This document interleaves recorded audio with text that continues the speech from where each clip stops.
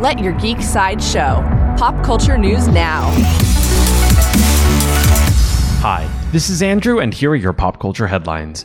Coming soon from Legendary, Saga writer Brian K. Vaughan is set to pen the script for the Buck Rogers TV series.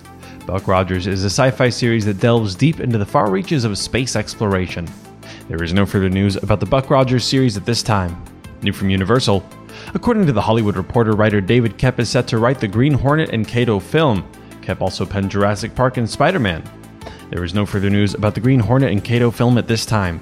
Coming soon from Lucasfilm, Lucasfilm is set to make an adaptation of Tomi Adeyeme's New York Times best-selling novel Children of Blood and Bone. This coming-of-age adventure follows young African girl's quest to restore magic to her forsaken people, the Magi. There is no further news about the Children of Blood and Bone film at this time. New from Pixar, director of the Academy Award-winning short Bao, Domi Shi, brings us Turning Red. Meet May. She experiences the awkwardness of being a teenager with an added twist. When she gets too excited, she transforms into a giant red panda. Turning Red comes into theaters on March 11, 2022. This has been your Pop Culture Headlines, presented by Sideshow, where pop culture is our culture.